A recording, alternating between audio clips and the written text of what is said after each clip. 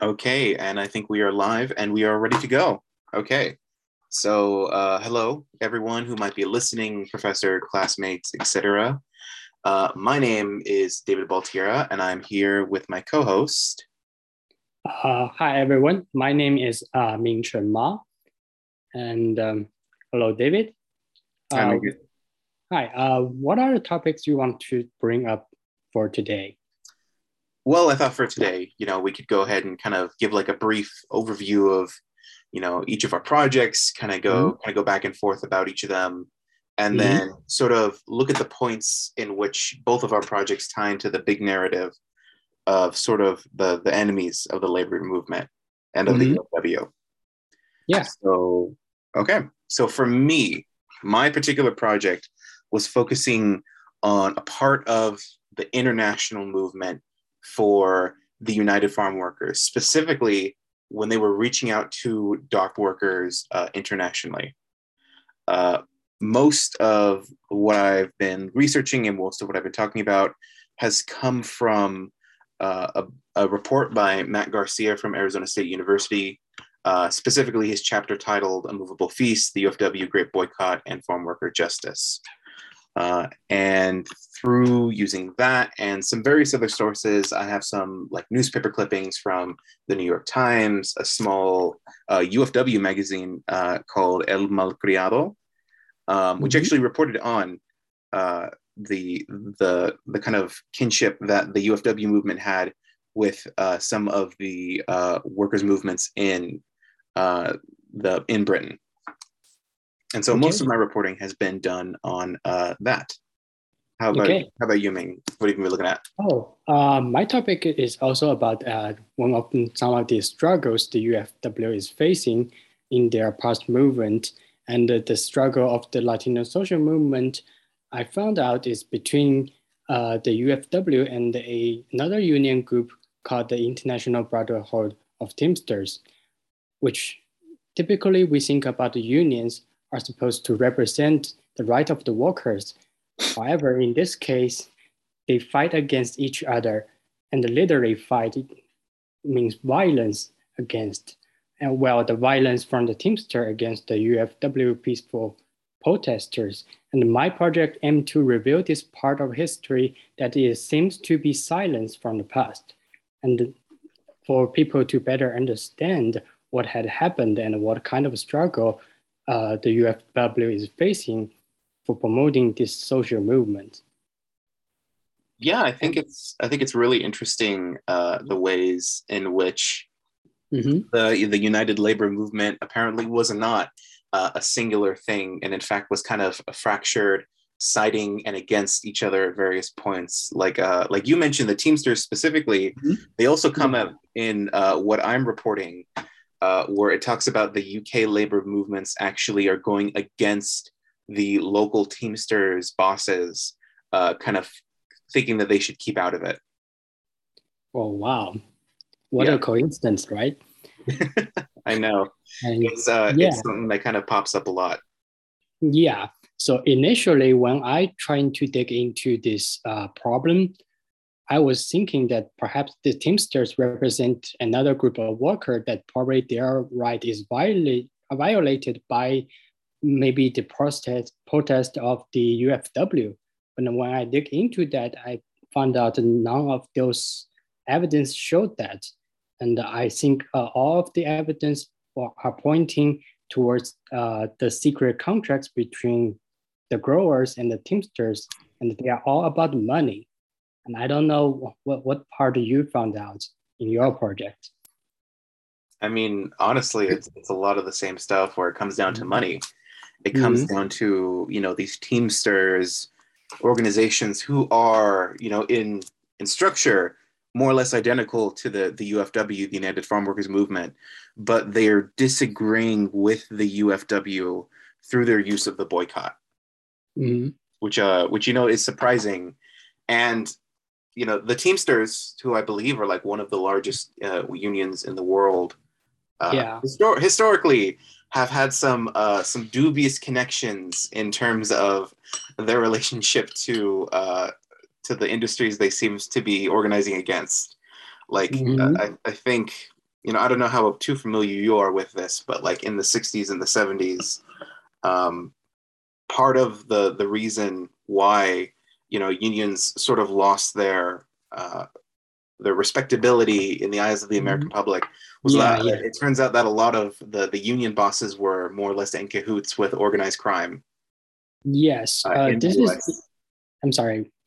Yeah, I just want to point out that you are right because one of the goal of my project is also kind of like to revealing some of the factors that may be behind the declining of the union, why they are not as functional as they used to be, and why people not joining union anymore, and what are the problems. I think this is perhaps one of the main problem behind it. What do you think? I think it definitely is. It's, you have these, it's almost like a kind of opposition that's controlled by what would be like Mhm. these corporate figures that seem to be, they're antithetical to the labor movement, but are, Mhm. in a sense, kind of creating their own labor movement to work against it. Mhm.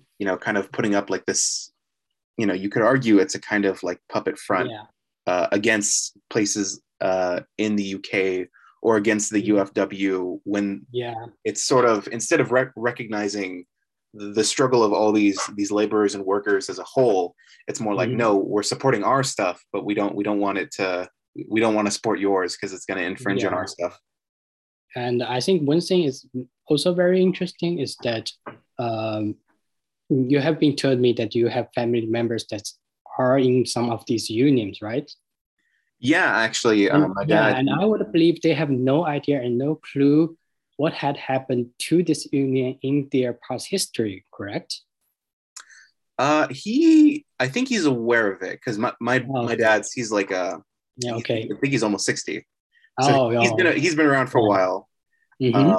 And I don't think it's bothered him too much Mm-hmm. because even though the Teamsters, at least back in the day, did sort of have like a dubious connection, Yeah, yeah. they still are a union, and at least for him, they've gotten him some good benefits, for Yeah, his correct. working. So I suppose it doesn't Yeah. bother him too much. No, I'm not saying this union is necessarily a bad union. I'm just saying that, like, when I browsing through the official website of the Teamsters, they won't include this part of history on their website, right?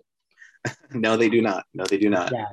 Yeah, I think this is also why our part of the project had to reveal some of this history that is clearly being silenced. Yeah, it's interesting. Mhm. There's certain narratives that people don't want to be made public or not. Yeah. And are there other like things that you see like interesting you want to share about? Um, I think for my project in particular, which has like a Mhm. main focus on the international dock workers organizations and kind of their Mhm. role in helping the UFW, I think it really is a sort of under appreciated point of how important it was to actually have these unions Mhm. on the UFW side in order to have it succeed. Uh, Yeah. because this came at a crucial time during the boycott where a lot of the like main producers of grapes were looking towards Europe basically to like supplement their income. They're like, okay, we can't Mhm. sell grapes or table grapes at least to consumers in the U.S. because they're very aware of the boycott. So we're going to try Yeah. and do this to Europe. Mhm. And so you have people like Elaine Ellison, who was working with like Dolores Huerta and Mhm. was under purview of like Cesar Chavez, who she was kind of stationed out in the UK and acted as this kind of mediator between the UFW and the British Union, which at the time was called the Yeah. Transport and General Workers Union, Mhm. TGWO, Mhm. basically to kind of block uh, the table grapes from getting offloaded the ships or offloaded Yeah. out of the ports. Yeah, good point. I think the point you are pointing out is like saying that there are also unions that helping the UFW to promote this social right movement, correct? Yeah, there are. That is also the key reason why it can be successful. And I also found something that's I think is pretty interesting, and I would like to share.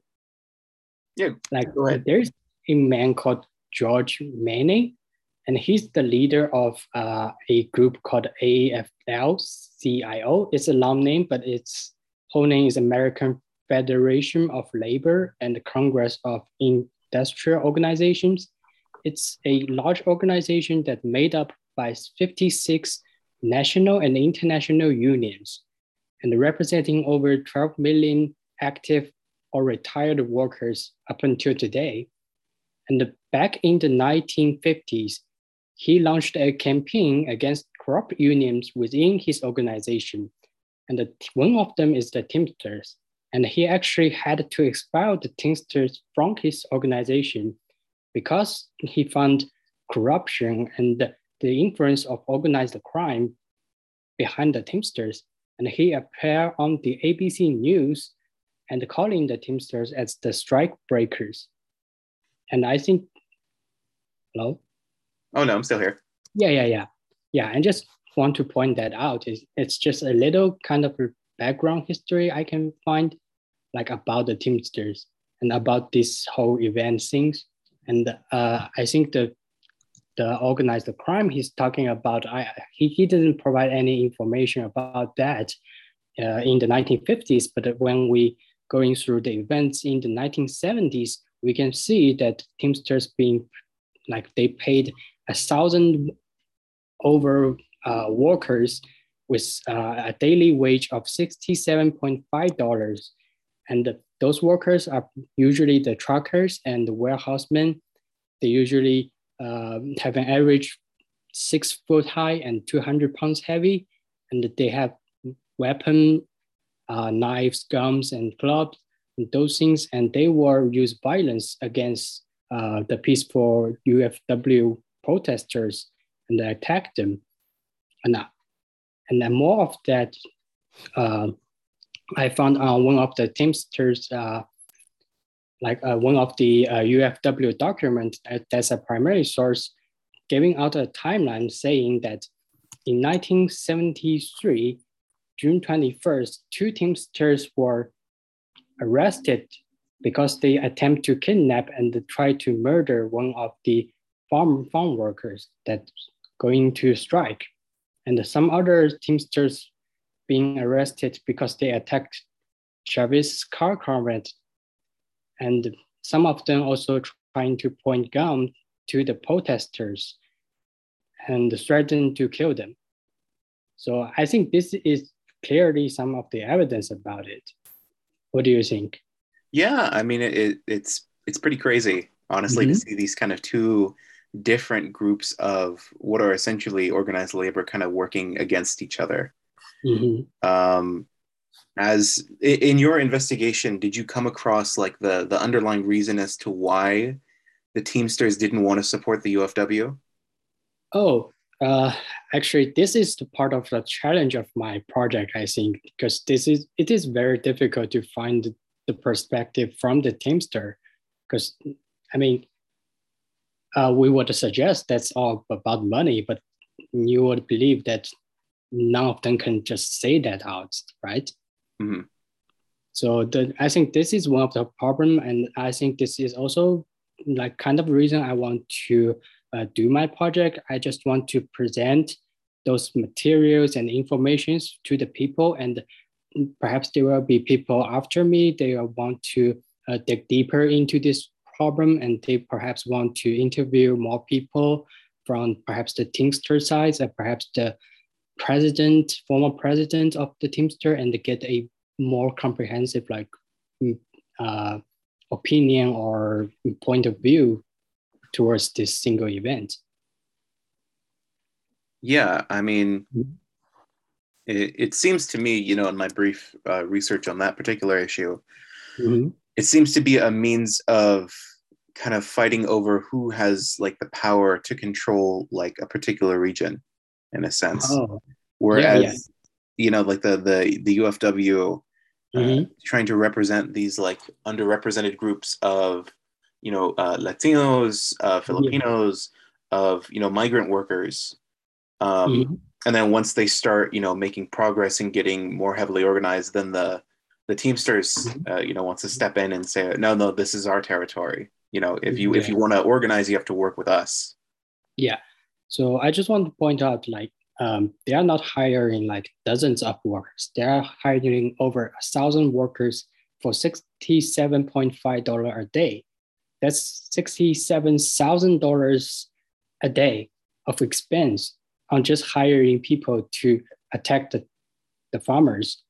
And you have to know that like the farmers are trying to protest because they want to get paid for $1.40 an hour's wage.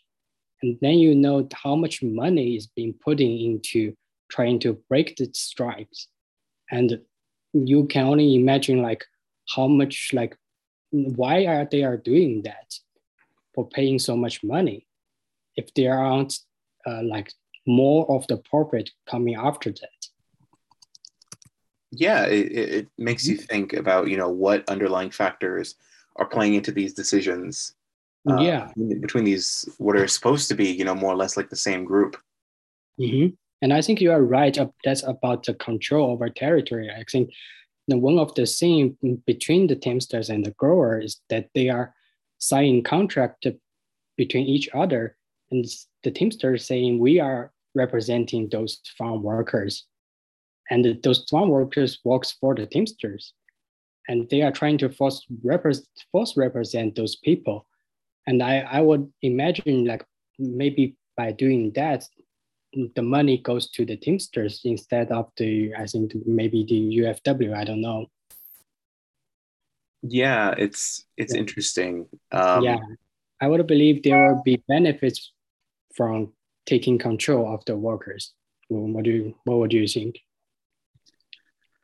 Uh, I definitely think there would have been benefits. Mm-hmm. Mm-hmm. Absolutely. Just in Mm-hmm. terms of like, manpower and mass appeal. Yeah. But it is impressive nonetheless that the UFW was able to essentially, fight on two fronts, both against, the growers who they were Yeah. trying to, get concessions from, and then this other labor union who is not Mm-hmm. helping and in fact seems to be working with the growers. Mm-hmm. I think what the only thing that the farm workers can do is just to boycott and to protest and refuse to show up in the field and work for the contract that is not representing them. And those cause problem for the growers as they sign contracts to the Teamsters that promise them for like 700 workers on the field working for them, but only like 100 workers showed up in the field. And Yeah. that is causing the problem. And I think that is the key reason why the UFW can win in the end, because they represent the worker, they represent the farmers, and the Teamsters do not. Yeah, they're representing the people who are, most directly affected by it. Mm-hmm. Yeah. All right. I think it's going pretty well. And is there anything else you would like to add to our conversation? Yeah. For you, have you found the research process easy, difficult? Has it Hmm. been relatively open, the sources that you're looking for, or did you really have to dig for this? I would say it's both. It's pretty easy to find the documents from the perspective of the UFW because they have lots of primarily documents about all this history between the Teamsters and the UFW. But it is difficult to find any perspective from the Teamsters side because there just aren't any. So that's Yeah. the challenge I have when I'm trying to find the sources. Yeah, I wonder if it has to do with the fact that like the UFW Mm-hmm. is not in quite the same sort of, well, it's a lot smaller than the Teamsters, Mm-hmm. but I think it's still pretty it's still active, it's still around, they still have like a working Yeah. website. Yeah. But yeah, I'm not sure. Maybe just, the fact that the UFW was such like a historical thing for like the Yeah. labor movement at the time, that it's And I become much wonder if more like open source for Mhm. people. Yeah, and I wonder if the Teamsters on their side would really want to talk about this. Probably not. Mhm. Yeah, because Probably I have a not. lot. I have in my documents finding that the Teamsters and their hired workers standing beside the law enforcement and the growers, and I don't think that's a very good picture for them, right? Yeah, Yeah, no, and I think so as well. mhm. Okay. One thing I would like to ask: why would you think it is important for you to like do your project for the people to know Um, that? for Mhm. me, at least, in my research, one thing I was surprised was by just like the ability of the international labor movement to kind of support each other. I mean, Mhm. it comes from my own limited perspective of being Mhm. born in the year 2000, Yeah. when by that time already labor movements were starting to more and more diminish. More places were getting, if not outright, privatized, just like, unions were being Mhm. dismantled.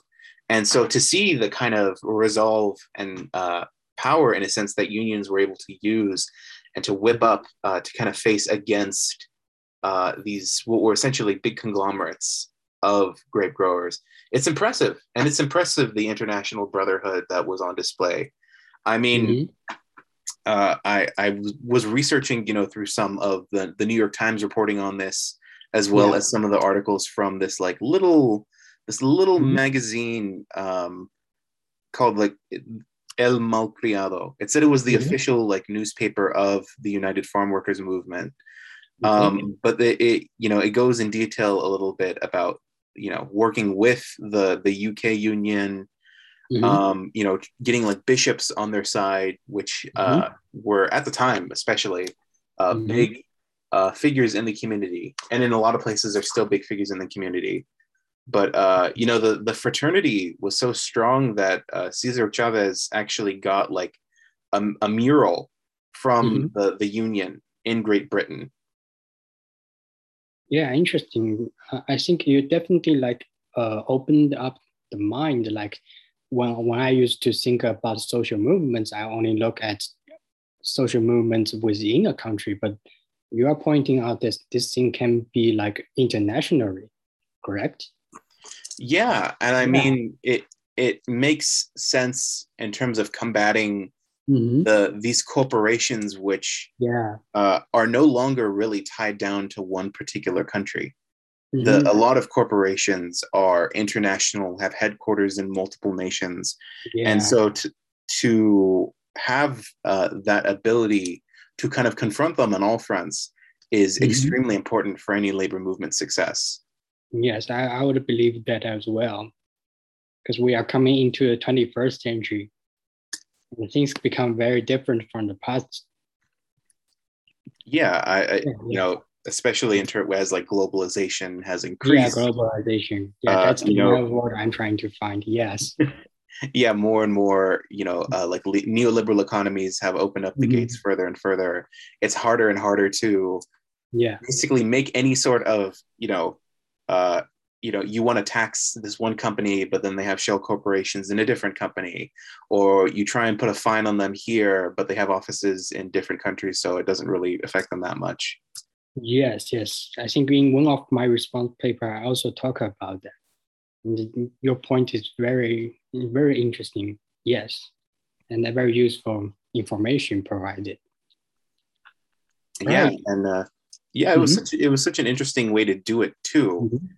because in the US it was mainly focused around consumer boycotts, Mm-hmm. because Yeah. there were different anti-labor laws passed during the 60s that prevented them from like protesting grapes that like weren't directly again from like a particular seller, or like the seller would basically give their inventory of grapes to another company, and because it was technically another corporate entity, it was illegal to protest like these corporations that were working side by side. Like you can only protest like the one direct corporation. Mm. Whereas Yeah. in the UK, Mm-hmm. ostensibly the labor unions there had a much more had like a little more power. They had a little more grip on Mm-hmm. politics, And so instead of, trying to do another consumer boycott there, they were able to get the dock workers basically to just take the grapes off the ships and then just let them sit in the harbor. Just basically let them rot. There's a couple photographs of different places of just like these, pallets of grapes, more or less just kind of like rotting on the docks, because the dock workers unions, they're like, okay, we're going to work with you guys and we are not going to move these grapes. And it was the final straw that broke the camel's back, and basically brought these growers to the bargaining table and actually got something out of it. Yeah. Okay, great. Are there any more things you want to talk about? Let me see real quick. I had a little liner notes here. Yeah. For you, what was the most challenging part of what you were doing? The most challenging part? You talked a little bit about just like the challenge of finding information from the Teamsters. Yeah, this is initially this is what I want to do, but in the end, I think I find out that I don't have enough information or sources or the power to find out what are the reasons behind people making those decisions, or why our one union group is trying to they did hire people and to use violence, attack peaceful protesters on the UFW side.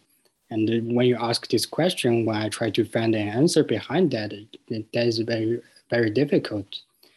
And I think in the end, I had to change, to just presenting the what had happened, and to just reveal the history and the silence part of it. Okay.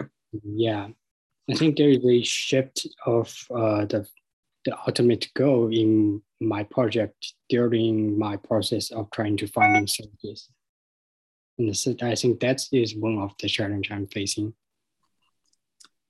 Yeah, for me, it was more like a lack of, again, information, just in terms of specifics, because there's a lot of secondary sources that will, speak briefly on the dock workers, but so far I've only been able to find like 3 or 4 contemporary sources that actually speak, like they're either reporting on it at the time or are kind of interviewing people who were there. Yeah, that would be nice. Yeah. Yeah, and of course there's because Matt Garcia mentions how they were able to basically get dock unions not just from the UK but from Finland, from Germany, from Norway, in all these big European ports to not offload the grapes. And so I'm sure there's some sources there that are unfortunately in a language I do not speak. I might be able to Google translate them, but we'll see if I can find them in the first place. Yeah. Yeah. Okay. For you, Ming, is like after you're done with this, after you're done with your project, what do you think would be a sort of continuation further from your project? Like if there was something else left to explore, what do you think that would be? Well, I must say I'm still trying to dig more into it and trying to find more sources, and my project is not done yet. But based on what I found out now, I would like, perhaps if there were people after me that became interesting and they probably don't know about this part of history in the past, and then now they do, and maybe they can develop more study into it. And I think some interviews, like face-to-face interviews between the people who got involved into those protests from each side will be great. The thing that we don't find any primary sources from the Teamster point of view is actually very disappointing. And I think maybe there will be people in the future trying to do this kind of interviews. And that would be great. Yeah, I think it'd be really cool to have that the ability to have that information. That'd be amazing. Because that this has been how many years, 50, 60 years after that.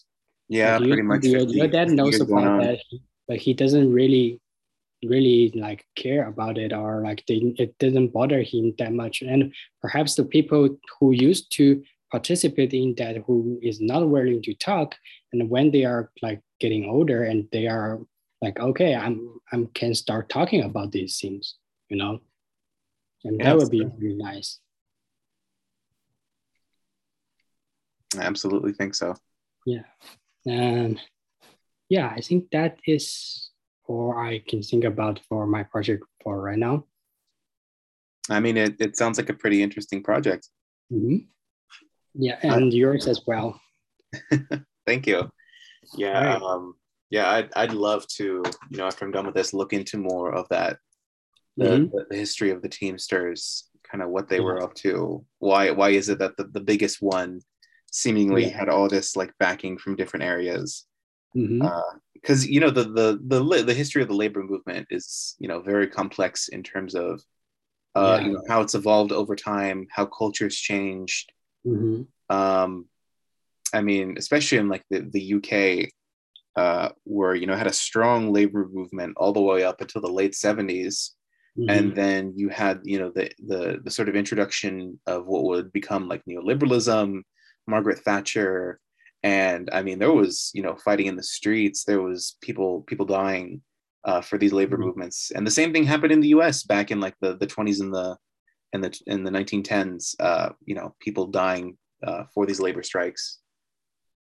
Yeah.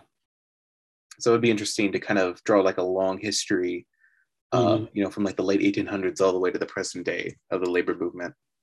Mm-hmm. Yeah. But yeah, All right. I Cool. think with that, we Mm-hmm. should be good. So thank you, Ming, for talking with Thank, me today. It yeah. was very Thank you, nice. David. Yeah, and thank you to anyone who might be listening to this. We appreciate your time, and hope everyone has a good day. Thank you. Have a good day.